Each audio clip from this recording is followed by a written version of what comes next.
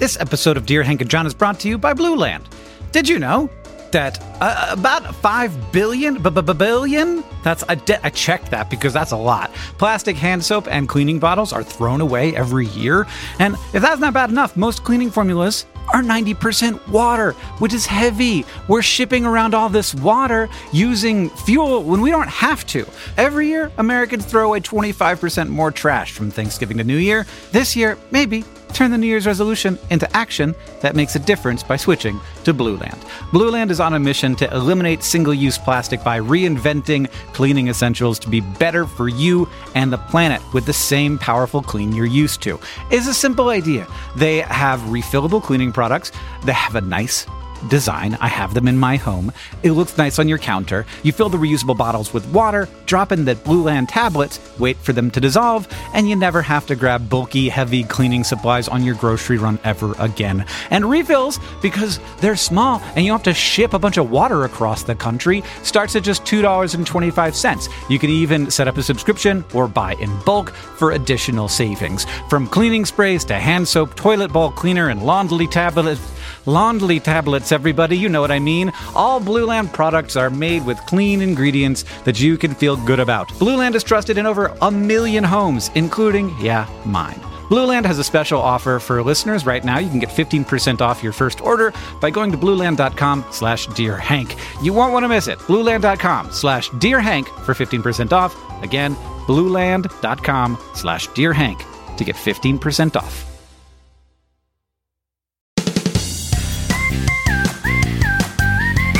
Hello, and welcome to Dear Hank and John. Or as I prefer to think of it, Dear John and Hank. It's a comedy podcast where me and my brother John will answer your questions. We'll give you dubious advice and bring you all the week's news from both Mars and AFC Wimbledon. How you doing, John? I'm doing great. Everything is beautiful here. There is one issue, Hank, that's been hanging over, I think, all of our heads since last week, which is that careful listeners of the podcast may have noticed that in our last episode, I said that we'd received like 478 Snickers bars at the office, and then later in the episode I said like 458, and then later in the episode I said like 437. At one point, you said a number that I had said previously, and then I corrected you. That sounds about right. I have the final number here. The actual number? Did you go and count all your Snickers bars? I counted them one by one because they came in a certain number of boxes, but I emptied out all the boxes just so that I could put them in my bathtub so that I could have a Snickers bath. And are you going to tell me the number of Snickers that are currently left or the number you received? The number I received was 384. So I want to apologize to everyone for getting that number so terribly wrong. But most of all, to my sponsor, my longtime corporate sponsor, Snickers, maker of the most delicious snack on earth. So currently, I have about, I'd say, like 200 odd Snickers remaining. I think that it would be great if we could just sort of follow you around in your personal life and take every moment where you exaggerate, like an objective exaggeration, where it's like an actual number, and figure out what the percentage is, like averaged out, what the percentage is that you exaggerate by. I think that would be super interesting. It'd be interesting to find out if it was like a consistent, like this is how much John exaggerates, so we can sort of say it objectively, or if it just flies all around. I think it's almost exactly 384 458 is how much I exaggerate. I would be interested to know how many Snickers bars are actually left, because you did just exaggerate how many Snickers bars you've eaten, I hope. I mean, I'd slightly exaggerated it maybe, but I've been enjoying at least, I would say, a handful of Snickers bars per day. They are delicious. Can I tell you a story, John? Please. So we recently moved to a different office, and in the process of moving, we just sort of like grabbed stuff as it was and put it on a truck. And one of the things we grabbed was this trunk that opens up. I think we got it at Target, and inside there's like some storage space.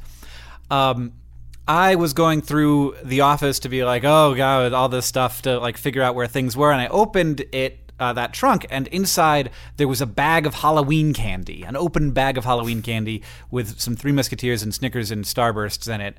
And I was very pleased and excited to find this, and I just like took a handful and closed it up. And then and I kept doing that for weeks, and it was just like a wonderful little treat that I had. But as time went on, people saw me doing it, and they were like, "What is there? Are there treats? Are there treats in that trunk?"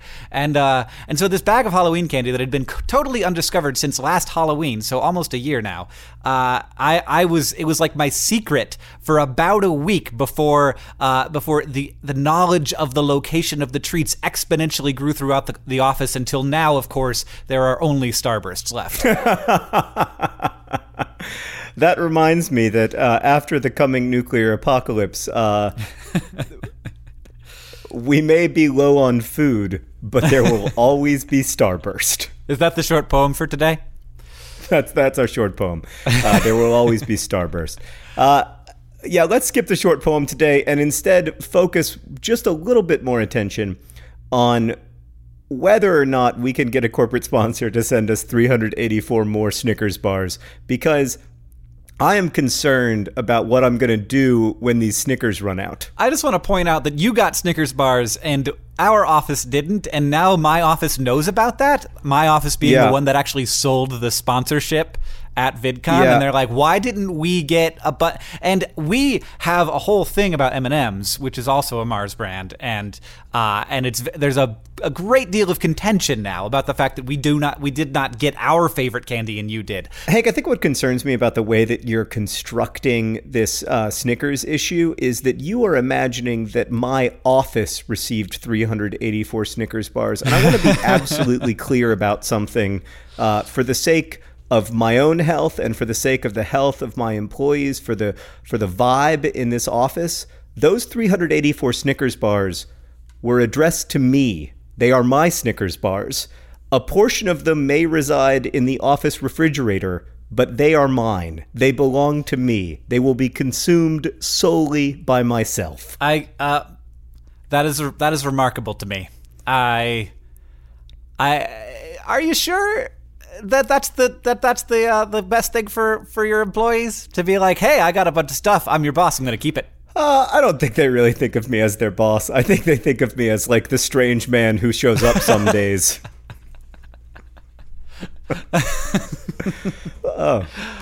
John, can I perform a short poem for this podcast? Absolutely. The poem for this podcast is from just the notes that is at the top of our podcast notes document, and those notes are 384 Snickers. Helium car would be slightly lighter than air car. The Fault in Our Stars is not available on Netflix. That's a short poem. It's generally called 384 Snickers. It's by John Green, and it is from the podcast notes of our August 1st, 2016 episode. Oh boy, it's not August 1st, and it I don't know what day it is when this goes when this is aired. But it is true that a car with helium tires would, it turns out, be slightly lighter than a car with air tires, about 0.25 pounds lighter. Nicholas did the math, and boy, did he do the math. We will put the math on our Patreon page at patreon.com/Dear Hank and John. And now, Hank, it is time, very belatedly, to get to some questions from our listeners. All right, this one is from Trey, who asks, Dear Hank and John, in recent weeks, both Stranger Things and the new Harry Potter play came out. I want to tweet about those things, but I don't want to spoil things for others. But one of my favorite parts of Twitter is sharing experiences with people. At what point can I post without a guilty conscience? I have no idea how to handle this, Hank. Is it never? Is the answer never? It's never. I still do not post Harry Potter spoilers. Like, I do not tweet about like what, because like there will always be someone reading Harry Potter for the first time, and I like what like if you want to have a conversation, if you want to like have a conversation about Harry Potter, be like, hey, can anybody come join me in this chat room who's already read Cursed Child? Can you please like let's create a space where people who have enjoyed Stranger Things and want to discuss it, can we go to a place that is segmented off from the rest of the internet. The idea that all discussion on the internet has to happen in this like uber public forum of either Twitter or YouTube or that's not how it has to be. We can create social spaces on the internet that are not in the faces of 100% of the people who follow you. I'm not totally convinced of that. Because I don't know exactly where the line is. Like, if I tweet about the results of the most recent AFC Wimbledon game, have I spoiled the experience of that AFC Wimbledon game for people who wanted to wait to watch the highlights on YouTube? I might be biased here, but I feel like real life things are different from fictional things. So it's not like okay. if I don't know who won the Canadian election and people are like, Prime Minister Justin Trudeau is, and I'm like, oh dang it, you spoiled it for me, because that's just the world. That's life. I'm not like, I was gonna watch the election coverage later. No, that's just a thing that happened in the real world. That's a fact. So the rule is that you can never spoil fictions on broadly available public social media. However, you can spoil non-fictions. Yes, because I mean, I think that... Can you spoil a non-fiction book? Are you allowed to spoil a memoir? Yes, because it's true facts of things that happened. And I think that we do that all the time. It's like when someone publishes a memoir, oftentimes what will happen is the news story will be like, this book came out and this person said these 5 things. Because then it's a news story. It's a news story then. It's funny you should say that, Hank, because I felt like the movie Titanic was a little bit spoiled for me just because I happened to already know in advance what happens. With the Titanic, I knew that it was going to sink. Yeah. And I felt like if I could have gone at that experience cold, it would have been a much more powerful film for me, because I would have been like, oh my goodness. I thought this was just going to be a cute love story. Yeah. But no, it turns out that this is terrible. And for some reason, Kate Winslet is not willing to share her door, and now Leonardo DiCaprio is going to die. Oh, dang it, I did it. I spoiled the movie. I apologize. I'm very sorry. See, Leonardo DiCaprio's character in Titanic didn't actually exist. That portion was fictional, and so you can't spoil it. You can, however, say that the Titanic sank, because that is a thing that happened. All right, so there apparently is the line, and I have crossed it, for which I apologize. Hank, we also have a question from Sarah, and this question is as follows. Dear John and Hank, I started playing Pokemon Go almost as soon as it was released, back when the servers were super flaky, and even though the game seems to be working fine now, I have a serious problem. You see, I live in a rural area, and there are no Pokemon or Pokestops that can be easily accessed from my home. I also can't drive yet, and because of my parents' busy schedule, they can't just drive me places simply for the sake of catching Pokemon. What do I do? Well, Sarah, I think that you, first of all, need to twist your parents' arms and tell them to drive you places. Also, just get an apartment downtown. I'm imagining you're 13 or 14 years old. Just get that up. Just do it. Get a job. Drop out of school. You'll be fine. You got to focus on getting up to level 25. No, you won't. That's terrible, terrible, terrible advice. Listen, I like catching Pokemon as much as the next person, or possibly more, given that I have just reached level 21. Oh. However, I really feel strongly that you need to wait, Sarah, for better augmented reality games to come out that are friendlier to people living in rural spaces, and then just take your moments when they come. Your school will almost definitely be a Pokestop. So when school starts back up, you can stop paying attention in class and just, make sure that you update that, get your Pokeballs from the Pokestop every 6 minutes. And our advice on this topic is terrible, Hank. Yeah. We're just both headed in terrible directions. I think here's my proposal, John. We create a new game. It's called Nomekop Og, and it's just like Pokemon Go, except all the places where there are Pokemon, there aren't any. And then all the places where there aren't Pokemon, there are tons. Yeah. And so it'll get all the city dwellers out into the country land, and all the rural people can be like, ha ha ha, I got like a level 84 Narfle blag, and everybody would be like, what is that even? I've never even heard of that, Nomekop. So that's a pretty brilliant idea. That's my proposal. I like that idea a lot. we should talk to Niantic about this exciting opportunity, where they don't even have to license the Pokemon characters. They just spell them backwards and make them slightly less cute, and suddenly it's not even a problem. All right, I got another question, John, if you would like to hear this question. Yes, I would.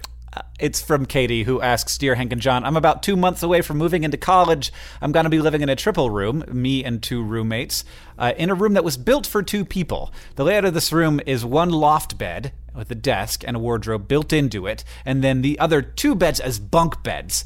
I want the loft bed because it's the best bed, and so does everybody else. Is there a way for me to get my preferred and everyone else's preferred bed without seeming like a total jerk? I mean, in this situation, I take the worst bed 10 times out of 10 to get myself in good with my new roommates. Ooh. I was going to... So I feel like there are a ton of different answers to this question based on, like, economic theories. Mm-hmm. Like, if it's like the communist theory, or, like, then you all have to just, like, switch beds every night. If it's like the sort of like the idea of like helping like, you know, like incremental taxation and progressive taxation, then you would say like, okay, who's the wealthiest person in the room? They get the worst bed. If it's if it's just like American egalitarianism, then you have to just be like Rochambeau, and then you pick. Or, you know, you have the person pay for the best bed. You pay the other roommates. You say, hey, I want the best bed. Here's $50. And then the other ones are like, well, I'll give you 52 for it. Ha ha. And then it's just capital. So that, but I do like John's suggestion, which is more sort of communitarian. Like, just say, hey, I'm going to sacrifice a thing for you, and we're going to be friends because of it.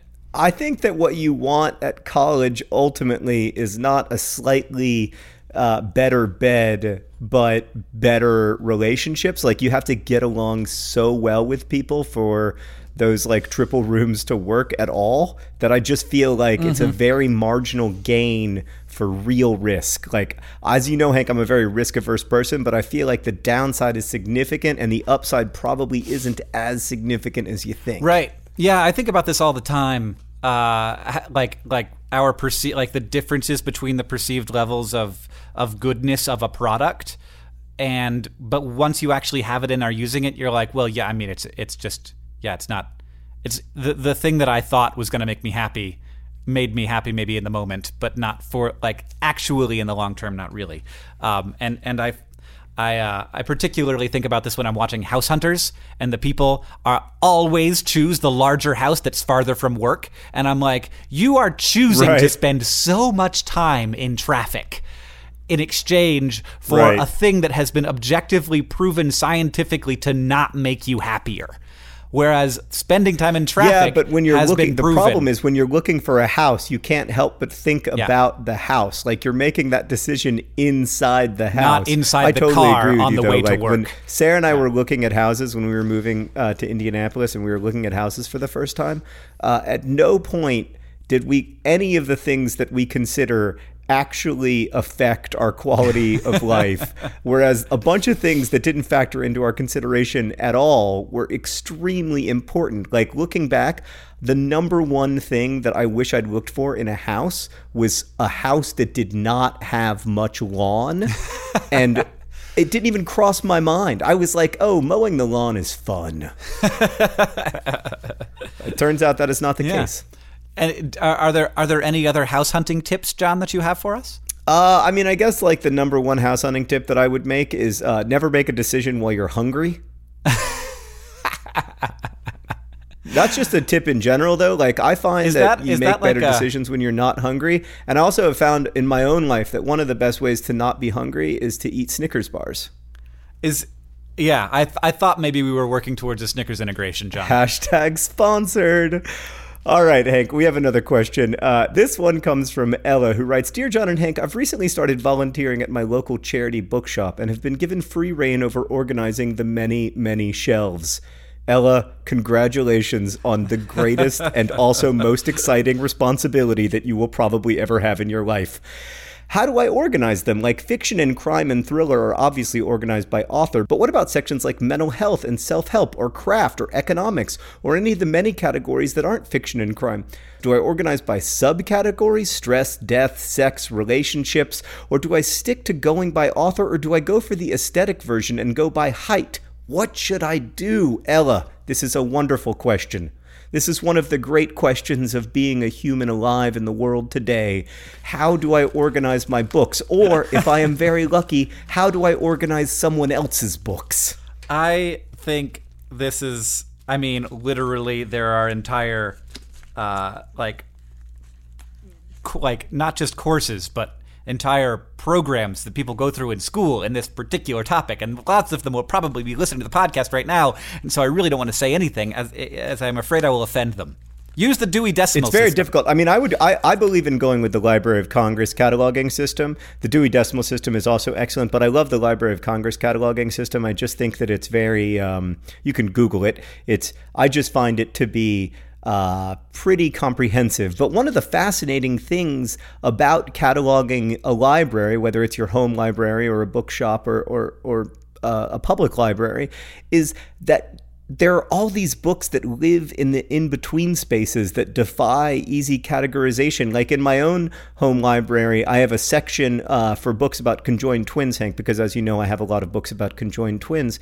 But there are some books that are about more than one thing, right? Like there are some books, I have, for instance, a book that is about both boxing and the Holocaust. Now, does that go in boxing or does it go in Holocaust studies? These turn out to be kind of like really interesting, deep questions. And that's one of the reasons I love cataloging and recataloging my home library, is that in addition to like always reminding me of books that I want to reread or that I haven't gotten to read, it also like always reminds me that, the world, even though we have to organize it, is always like resisting our organizational impulses.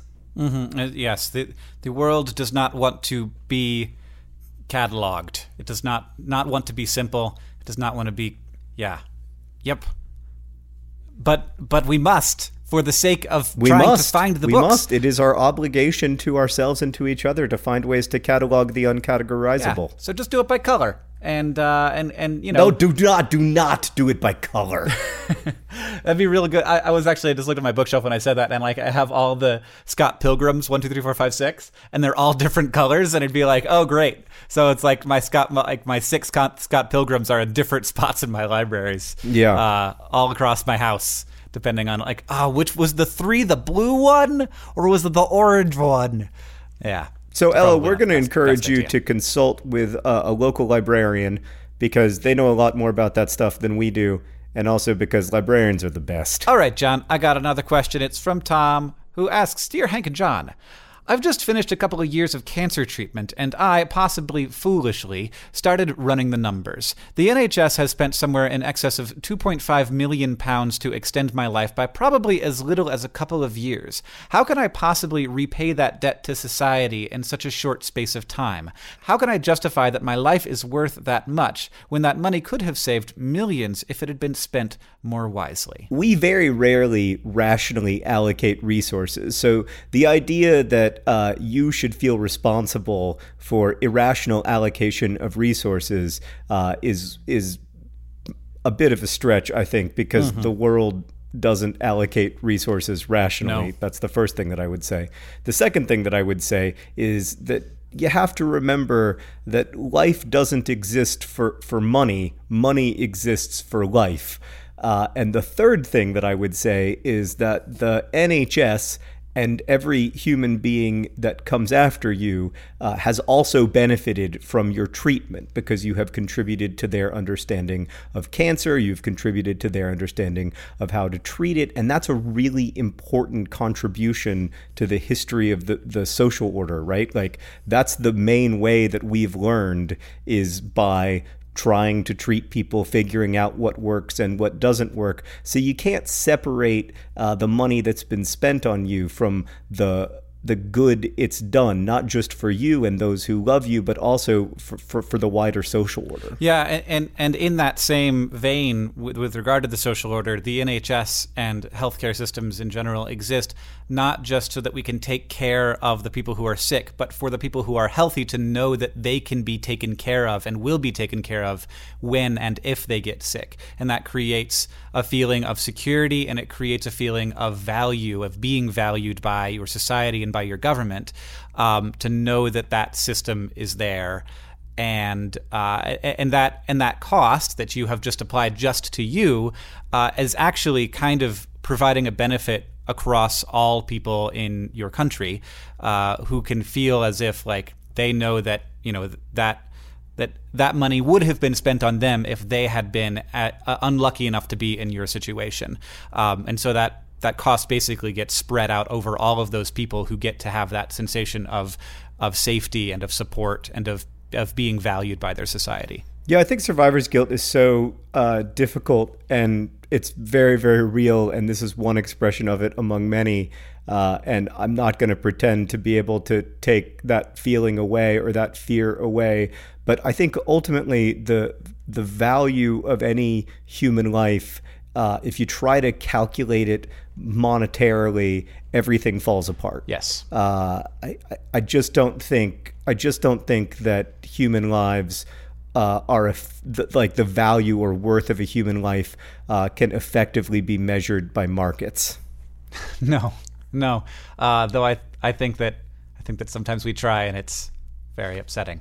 Yeah, I mean, yeah. All right, John, I have another question. If you want to go a little bit lighter than that one, it's from Kelly, who asks, Dear Hank and John, when there's a large-scale tug-of-war happening, I've seen a lot of people using the 1-2-3 pull method instead of having all the members of their team constantly pulling. While I've seen this work and agree that it's the most effective way to win tug-of-war, I don't understand why it works. In my head, I would think that if the other team was constantly pulling with all their collective might, that they would win during the break while my team is counting to 3. So why does my team win? Well, it might just be that your team is strong and burly and amazing and great and just excellent tug-of-war people with really nice calves.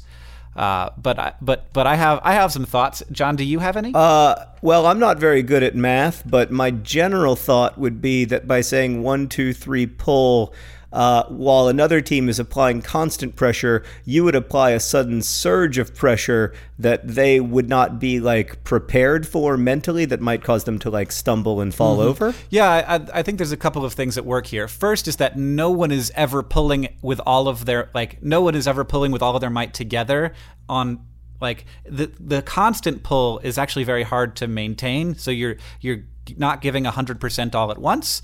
And so you're sort of like always counting on someone pulling harder than you are. And then sometimes you're pulling harder and sometimes they're pulling harder. So everyone is, no one is actually pulling constantly. Everyone is pulling like at varying speeds, and then it averages out over the side that's supposedly pulling with all of their collective might. And then that's also happening on the other side. People are all pulling a little bit, like a fair amount, to keep themselves from being pulled over. But then they all do that sudden surge at the same time. Instead of having that average out over the whole rope, it happens all at once. And so there's that. So there's a greater force being generated than will ever be generated by the other side. And then the other thing is to just keep them off balance, because tug of war is a game of strength, but it is also a game of agility and balance and keeping your footing, not sliding forward and not having your center of gravity go too low that you lose traction, and not having it go too high so that you stumble over your feet. So that is what I would guess. And I probably took it too seriously. Yeah, I mean, as you can tell, Hank fancies himself an expert in the field of tug of war, even though I would wager that the last time Hank competed in a competitive tug of war match was 20 years ago? 25 maybe? I'd say maybe 19. I bet I did some tug of war at summer camp. But I do I think you might falsely remember how long ago summer camp was. Definitely. Wait, how old am I? I was in summer camp 19 years ago. Were you? Yeah, I'm 36. So you were in summer camp when you were 17? Yeah, I went. I was a junior counselor, John. Oh, all right. I just guess I don't remember that. One more comment about the 1-2-3 pull business. It occurs to me that since tug of war is ultimately a game about balance, you should really say one pull, because when you say 1-2-3 pull, all your opponents are getting ready for that pull. But if you just say one pull, like, they're not going to be ready at all. That is. I think I might have just cracked the code to being successful at tug of war, Hank. No, what you really need to do is you need to have a system down before you go in, and you're like, okay, we're going to pull on. So the first pull, we're going to pull on 2, second pull on 5, third pull on 3, fourth pull on 1, and then everybody will be so confused, but everybody on your team knows exactly what's happening. I love it, John. I think that's actually exactly how NFL teams call plays. Like, that's how quarterbacks do it in the huddle. Although at this point, we're veering into something that we truly know nothing about, which is playing American football. So perhaps we should answer one more question from our listeners before we get to the all-important news from Mars. But I have a thing that I want to bring up, John. Okay. Is that okay? Can I bring up can I get a little bit? Is that I am very interested in the moment when a sport goes from pure fun to, like, super competitive. And for me, that moment is when someone introduces a strategy that makes them much better at the sport. That then everyone else has to emulate, but it requires some significant investment of either time or money. And then everybody's like, oh, like, the people who are like, this was fun, but I'm not here for that. They all drop out, and then suddenly Ultimate Frisbee becomes this thing that I can no longer play because there are rules and penalties, and you can't drink a beer while you're doing it. Yeah, I mean, I guess my only counter argument would be that there are lots of sports that you can drink a beer while doing that are still super competitive, and in fact are possibly made more competitive by the presence of beer. I'm thinking especially of the adult softball league that I was briefly a part of, which involved a lot of drinking and then also a lot of screaming at an umpire. And I would just be like, but we're not playing for anything. There's no money. There's no pride here. We're all old people. Why are you yelling that you were safe at second? Like, let it go. I think some of the competitive energy just comes from human nature. Yeah, I think that's definitely true. All right, but now can we answer one more question before we get to the all-important news from Mars and AFC Wimbledon? Yes, we can. All right, Hank, this question comes from Robert, who asks, Dear John and Hank, in episode 12 of Dear Hank and John, dang it, I said Dear Hank and John. In episode 12 of Dear John and Hank, you discussed the multiverse theory, and you said that in only 2 of the 14 quadrillion possibilities does Donald Trump become the Republican nominee for president. Oh, of all the dubious stuff we've ever said, that might have been the most dubious. You said he won't actually win the presidency in either of these universes, but did say that in one of them, an asteroid will hit the Earth and kill all but 17 Americans. I haven't slept since the Donald officially accepted the nomination. I just sit quietly in bed, weep, and try not to wake my husband. What should I do? So I'm confused if this person is tremendously overwhelmed by the possibility that we are now in a 50-50 scenario with the asteroid impact, or if it's just Donald Trump that's upsetting them. I mean, given that there's a 50-50 chance that all but 17 Americans will die in the next couple of months due to an asteroid, I really feel like I need to be eating more Snickers per day. Yeah, we've gone down to the only 2 possibilities, and we're not sure which one we're in. So yeah, I've got to increase my SPD ratio. Yeah, we need to start living every day like it's our last, because for all but 17 of us, that's the case. Well, Averaged out. 50-50 chance. 50-50 chance. The world is not going to end. I mean, the world is going to end. It's going to be terrible, but it's not going to happen soon.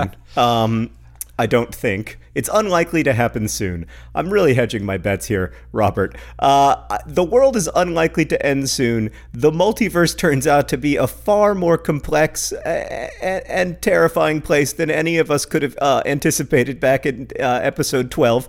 But I still believe that the United States is a strong country and a good place to live, and a very successful nation state in many ways.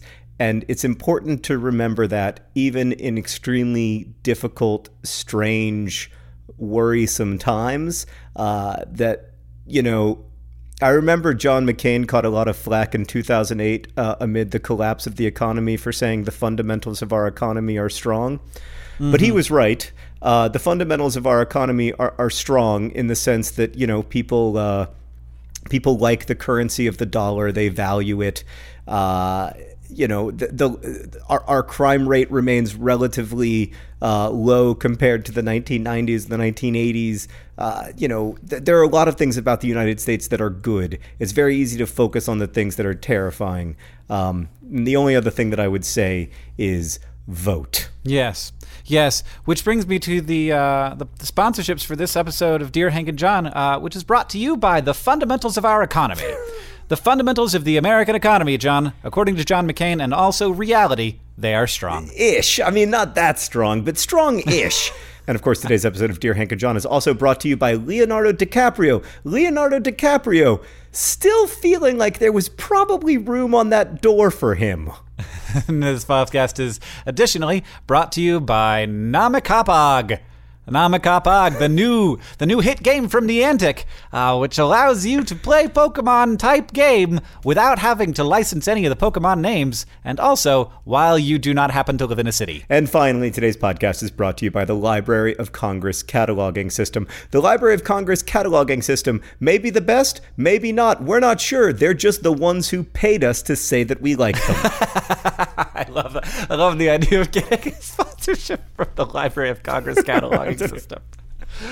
I've got two corporate relationships, Hank. I've got one with the Library of Congress cataloging system, and I got one with Snickers.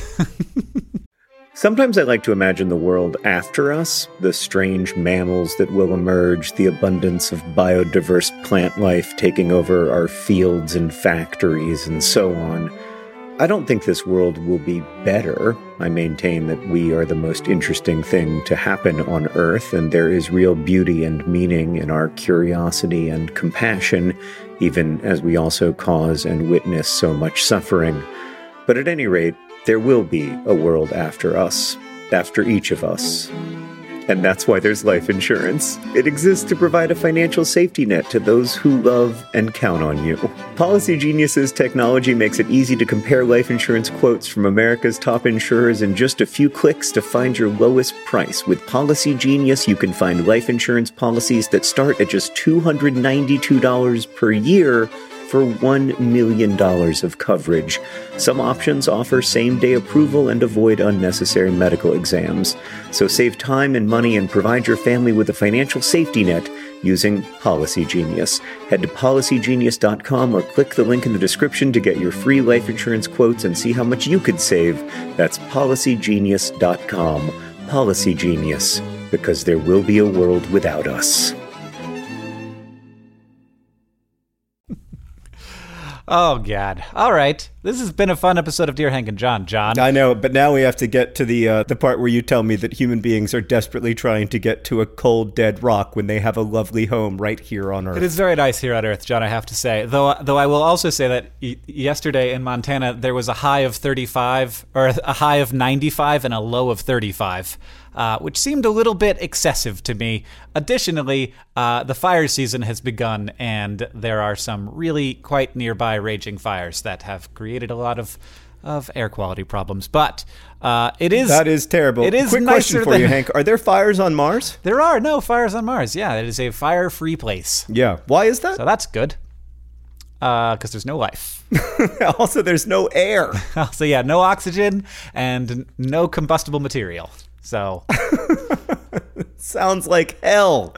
Actually, I guess not hell because there's no fire. But yeah, so what's the news from Mars?